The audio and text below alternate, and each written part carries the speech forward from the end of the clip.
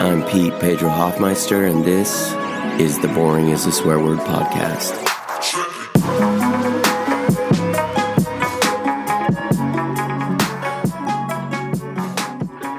The world is full of real, tangible objects, real emotions, real actions, things that are true. But humans, being philosophical creatures, have chosen to give value to representative objects, to things that are not real, to ideas that are based on nothing.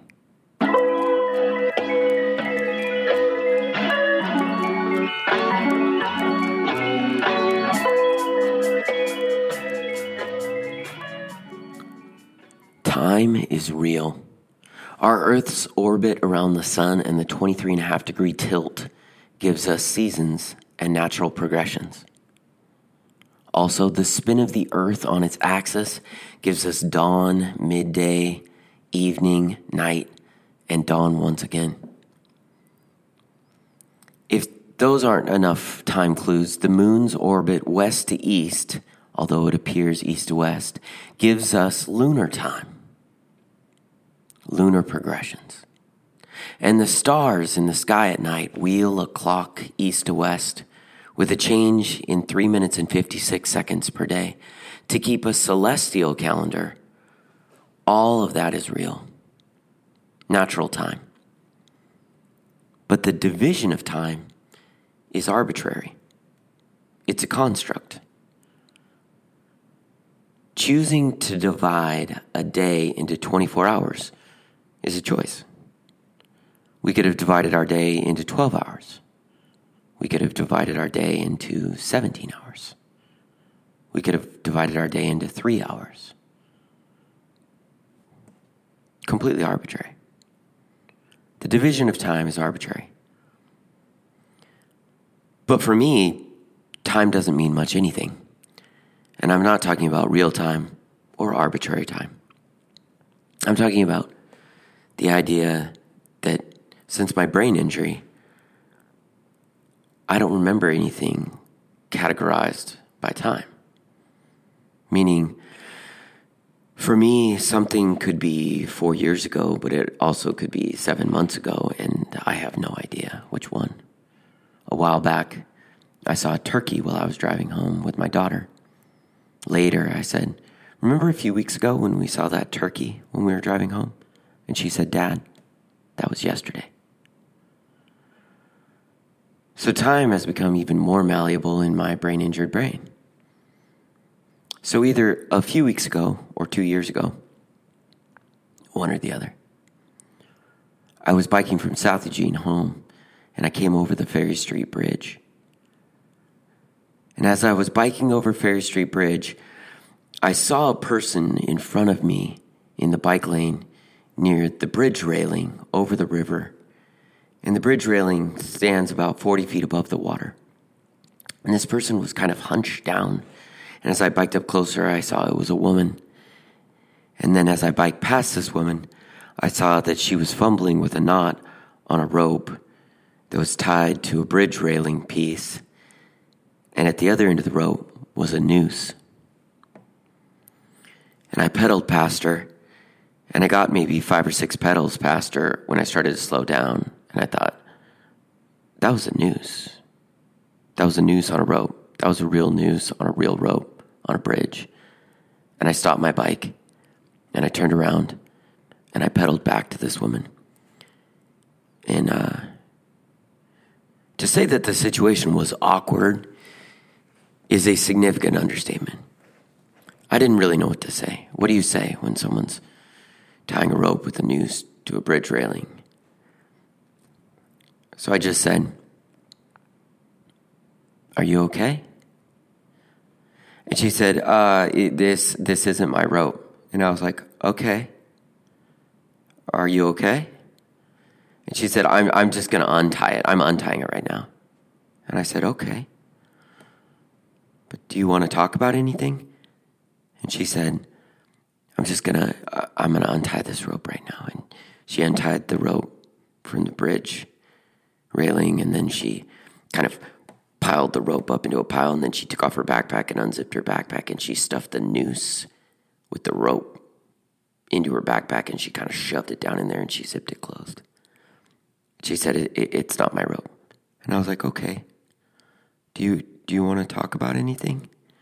She said, no, I'm going to go now. I'm going to go. And then she stood up, and behind one of the girders, there was her bike, which I hadn't noticed until then. She grabbed her bike. She spun it around facing north, and she had her backpack on with her noose and her rope in it. And she started to pedal forward, and I started to pedal forward, and we just biked together for a little while. And then she said, thank you. And then she kept biking north, and she biked a little faster than me, and I realized that she kind of wanted to be alone. So I let her bike ahead, and I just followed her for the next couple of miles. And then after a couple of miles, I turned off right, and I went home. And ever since that moment, I've thought about it. And I've thought about that saying that we always say that people are so different. And we differentiate between friends and good friends, or good friends and friends, or friends and acquaintances, or a little more than acquaintance, or acquaintances versus strangers, strangers versus friends, strangers versus family. People are so different. But I think about that moment and I think, are we so different? Or are we just all struggling through a little bit? And all of us at some point are going to get to our noose on the bridge moment. And hopefully, in that moment, somebody else is going to be there.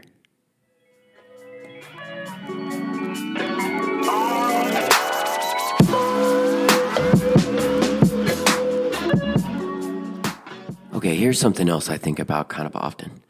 The idea of drug users, drug addicts, and drug dealers. So let's take marijuana, for example.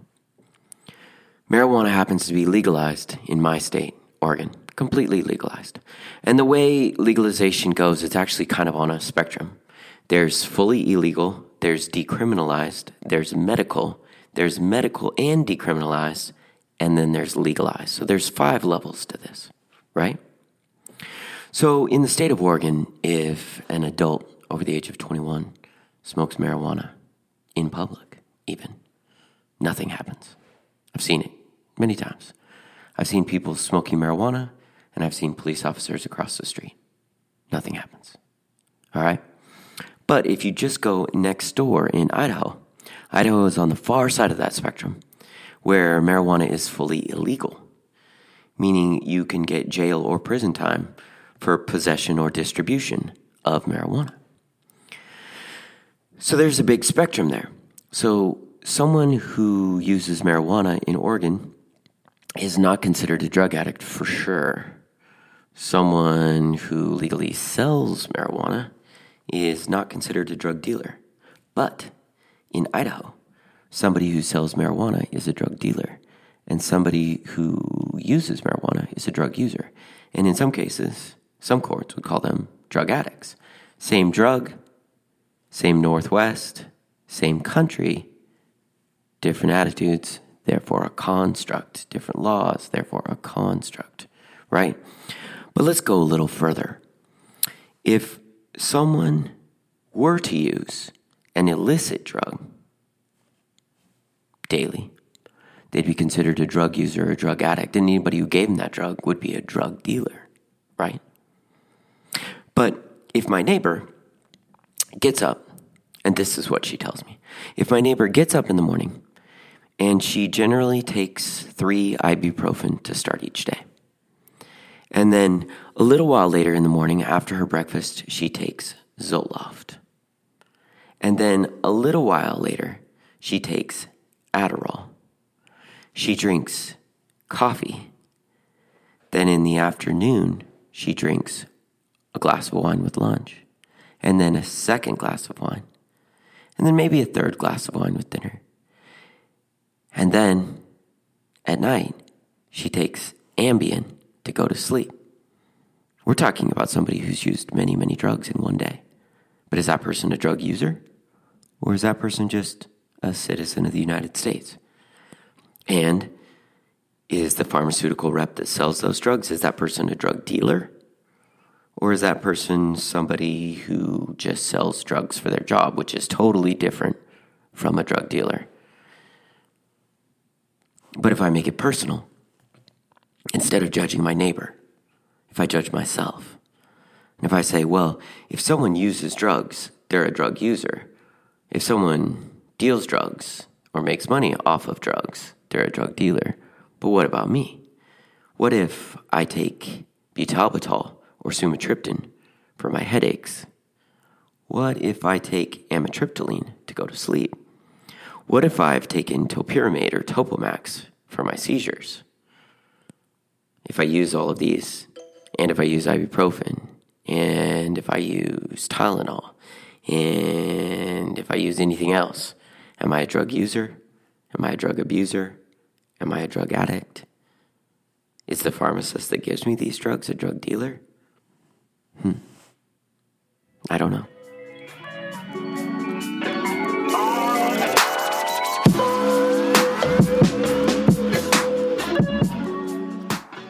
The next construct is a well-traveled country. That's a metaphor, which is also a construct. So you've heard this one before. But diamonds aren't rare. They're just geographically limited. And if a company or a nation or a series of companies, but let's just say if a company, and we'll just make up a completely theoretical name here, named De Beers. So if the De Beers company owned the geographical location or the rights to a geographical location to mine diamonds, then it could get real humans to pull real things out of the earth, true objects. The problem is that although diamonds are not rare, they can be valued if they're limited. So if we're considering supply and demand, and if a company, and I'm just like making up a name of a company here, De Beers, were to limit the distribution and release of diamonds, then diamonds could then become worth a lot of money. And if a company, and I'm just making up a name here, De Beers, were to make an ad campaign in the early 20th century, making it clear that men in particularly Western countries need to buy certain size diamonds worth a certain amount of money to propose to women to signal that they are then engaged to these women, then these diamonds could be worth more money. And if a company, and I'll just make up a name here, De Beers, were to say that you need to spend 1 month's salary or 2 months' salary or 3 months' salary on that engagement diamond, and that there was a standard for this, it would be a construct, because diamonds are actually not rare, and therefore they're not really worth anything. But they are worth anything, or they're worth something, or they're worth a lot, because they're worth money, right? So in that way, they're like gold, which definitely isn't a construct, because gold is just a heavy, shiny, malleable metal. It doesn't mean anything to anybody except that it does, because humans have given it an incredible amount of value. Similar to silver, which is also a heavy, shiny, malleable metal, which humans have just decided to value. So we're looking at some constructs here. There are thousands and thousands and thousands and thousands of pounds of silver and gold and diamonds everywhere. But, they're worth a lot because we've decided that they're worth a lot. And when I say worth a lot, what I mean is money. And money is representative. So money is a construct, but money represents real silver, or it used to. There were silver certificates. There was a silver standard. And so you could buy silver certificates that were paper, that were representative objects of silver, which is a construct as a valuable item. The silver standard ended. Then there was the gold standard. So you could have paper that represented gold, which was a construct of something valuable. Except that the gold standard ended. So if the gold standard ends, then money is a representative object that represents no physical object. That feels like a construct. So now money's a construct, but don't worry, because it's not worth anything real.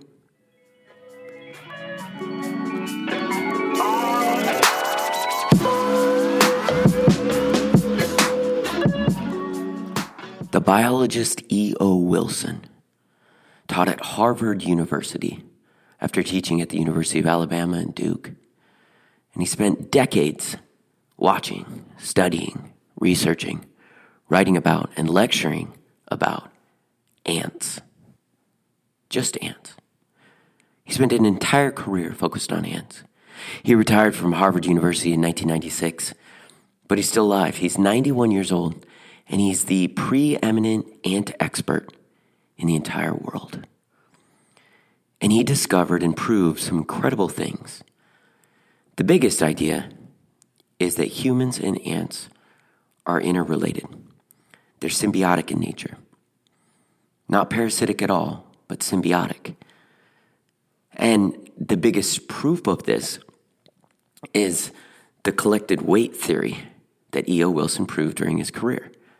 And that is that if you weigh all 7.5 billion people on the planet, if you get all of our collective weight, it will exactly equal the collective weight of all ants on Earth. And back when he was a young scientist, this was true when the world's population was 6 billion. So as we rise in our eminence, as our collective weight rises, so does the collective weight of ants. As we gain power on this earth, so do ants. And then there are weird little things that he proved, like ants and humans are the only two animals on earth, ants and humans, the only two animals that have suicide bombers. Humans, sometimes for strange ideological reasons, will go into a public space and blow themselves up. And ants, sometimes, for their own strange reasons, will go into a public ant space and blow themselves up. Humans colonize, ants colonize.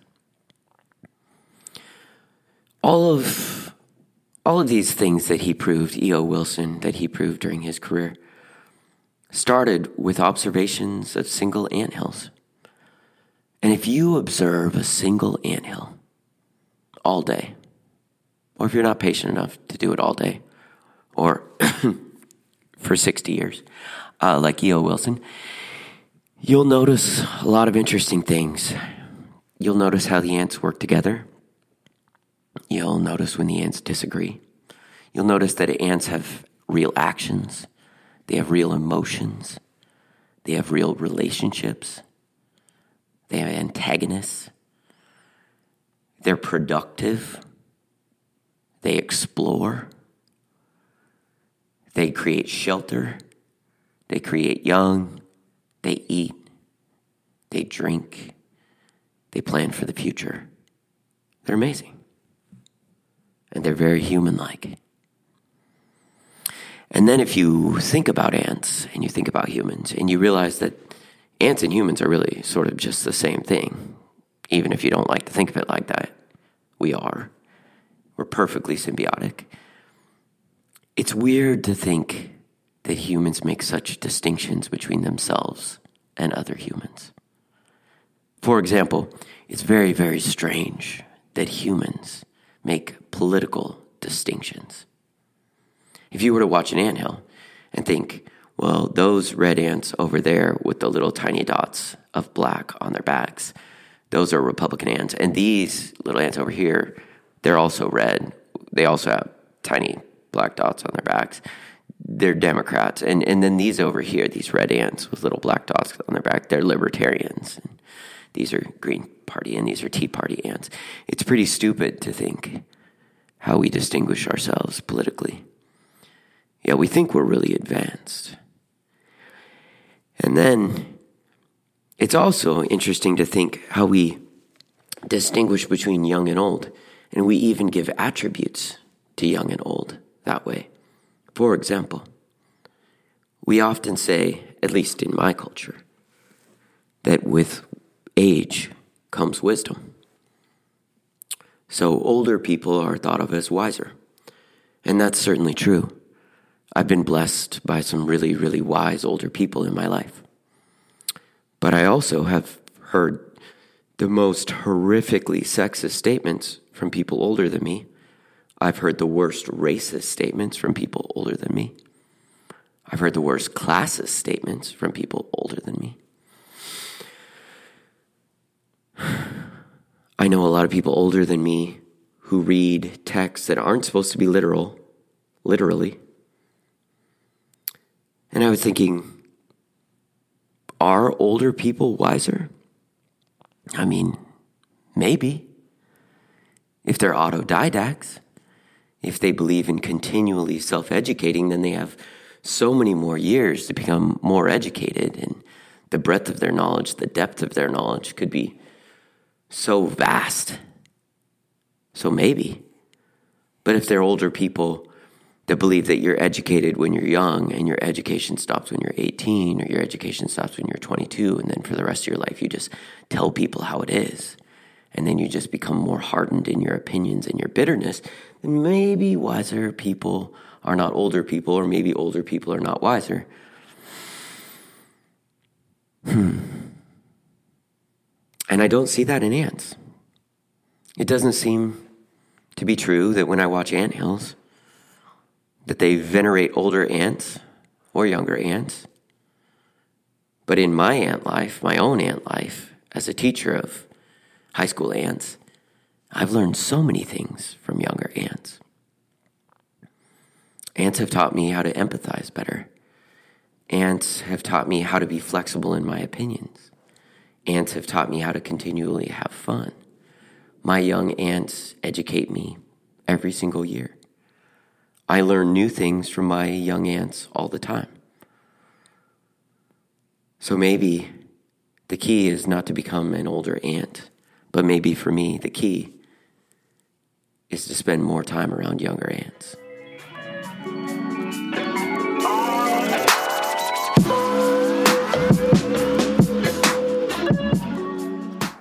It is October 2020, one of the strangest years of my life. A year full of concrete and real difficult things, but also a year full of constructs. And one construct stands out above all right now as we're in election cycle. And this is a theory propagated, unfortunately, only by older people. I have never heard someone younger than me say this construct and look me in the eye and say it as if it's true. Yet I've had many, many elder people in my life voice this construct. And it is, Donald Trump is an outsider. I don't even know what to do with that statement. The idea that Donald Trump is an outsider is such an absurd construct. I feel overwhelmed when I hear that. The idea that a white male politician is an outsider is absurd. The idea that a white male billionaire, Forbes valuated Trump at $2.5 billion this year, which is also a construct, a human having a value. But a white male billionaire politician who's been president of the United States for 4 years is not an outsider. All of that says not an outsider. A person who was given $9 million from his father at the start of adulthood. $9 million from his father to start his adult life, and was given all of his father's connections to start his career. That person is an insider. By every definition, an insider. Has been his entire life. But if we go further, Biden? Biden's not an outsider. He's been an elected politician for 4 decades in Washington, D.C. Biden's not an outsider. He's also a wealthy white male. Pence? That's not an outsider. He's a wealthy, white, rich male. Not an outsider. So if you truly are going to vote based on insider and outsider in this election, and you can vote any way you want, but if you're going to vote on that standard, insider or outsider, then you have to vote Harris. It's clear. We've never had a female vice president, never come close. We've never had a vice president of color, not close.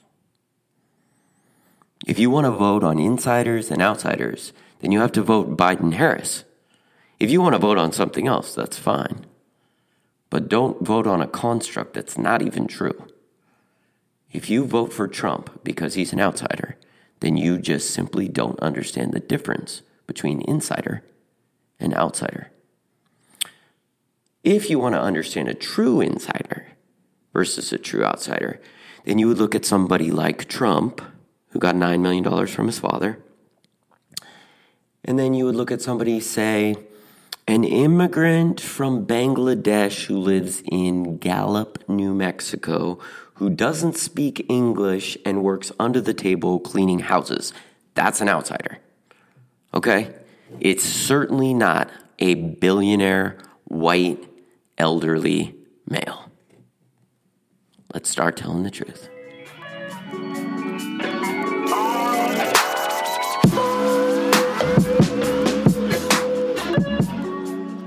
Sometimes, like with the last segment, I get so focused on the idiocy of our constructs that I get angry, or worse, I get depressed. And then I end up writing a poem like this. This poem is titled, Or the Death of Jim Loney.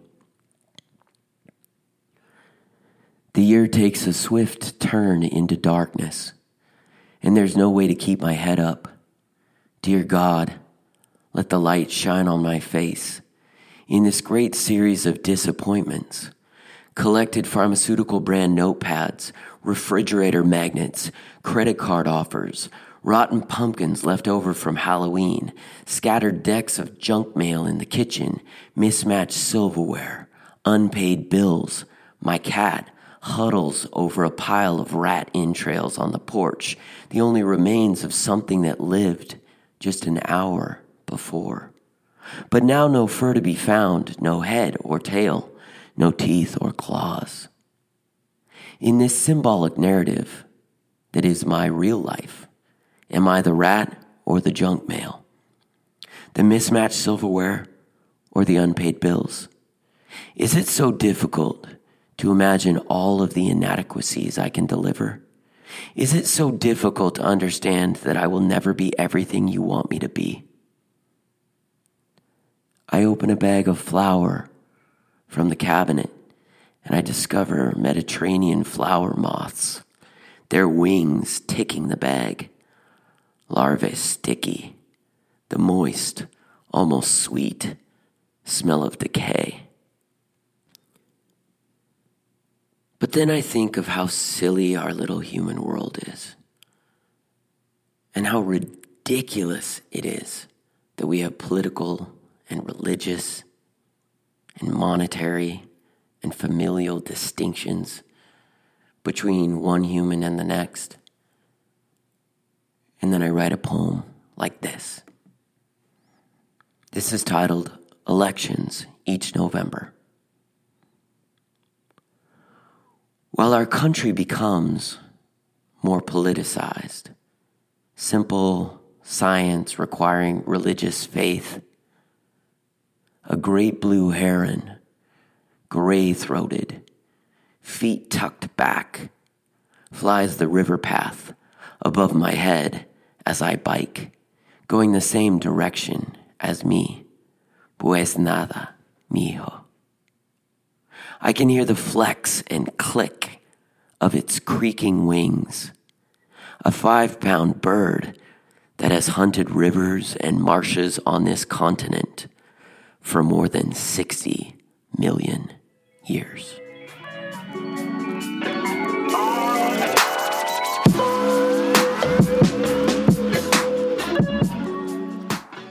As a teacher, I get upset with an educational construct that I run up against all the time. The United States grading system, A through F. Now, there's natural illogic in the system, starting with the idea that there is no E. It's A, B, C, D, skip E, go to F. But also, the percentages associated with these is absurd. For example, a C is supposed to be average. But if we're talking about average, and maybe going between no understanding at all, 0%, and perfect understanding, 100%, then a C should be 50%. But instead, arbitrarily, we've decided that a C is 70% to 79.9%. Nobody really knows why. Why average would be 75th percentile. It's kind of odd. But that's how we set it up.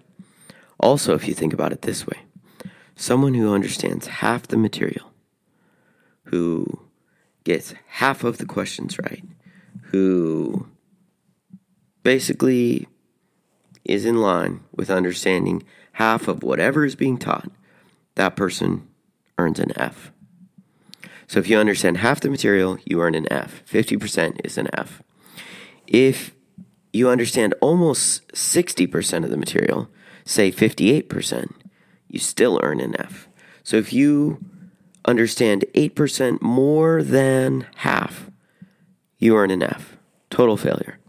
But if you never go to class at all, if you never turn any assignments in, if you don't attempt anything, if you don't care at all, and you earn 0% for the entire class, you earn the exact same grade, an F, as someone who understands half the material and does half the material, 50%, or somebody who understands and does the material at a 58% level. So in our grading system, 58% is exactly the same as 0%. There's no difference at all. It's all F. And then, in the last decade, there's been a heavy push in public education to start going towards what's called proficiency grading. And proficiency grading means that there's standardized rubrics statewide for every student in whatever subject matter, and based on those rubrics, the students are assessed as either proficient or not proficient. Or, if it's more nuanced, it's highly proficient, proficient, nearly proficient, and not proficient. Now, the problem with this grading system is this. Let's look at it as a percentage. If a student comes into my class, and he comes in from a background that has enabled him to understand 20% of the material. So on his own, at the start of the term, he would earn 20%. 20 out of 100, obviously an F. If by the end of the term, he understands 45% of the material, he's more than doubled his learning, more than doubled his understanding, yet he's only at 45%, so he'd still earn an F. And in proficiency grading, he would simply earn not proficient at the start and not proficient at the end, and there would be no difference in his grades, and nothing would show that he had doubled his understanding.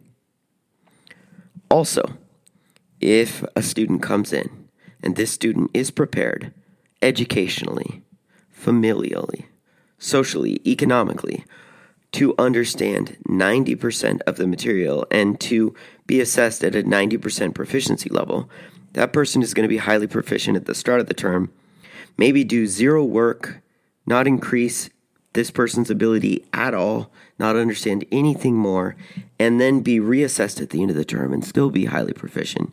Maybe even this person went from 90% understanding and learning at the start of the term to 89% learning and understanding at the end of the term, yet this person would be considered highly proficient, even though this person had not worked, had not improved, had not done absolutely anything to show any interest in education. Yet, this person would earn the highest grade. And that is why we have a very, very weird assessment construct in U.S. public education.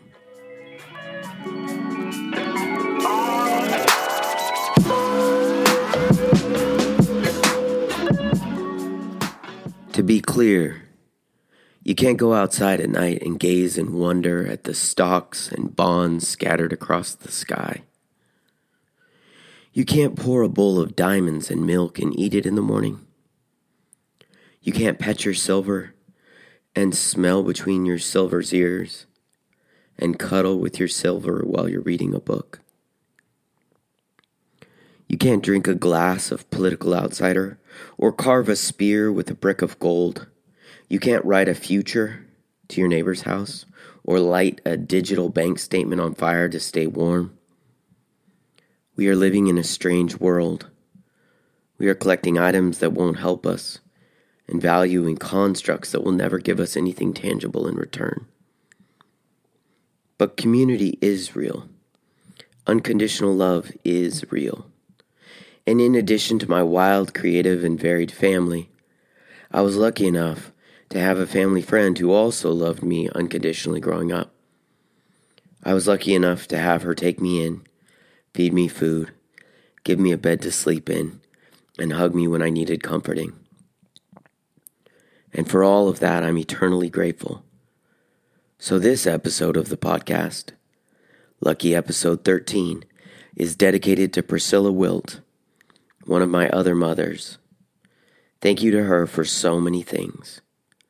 And to all of my other friends, thank you again for listening to this episode of the Boring is a Swear Word podcast.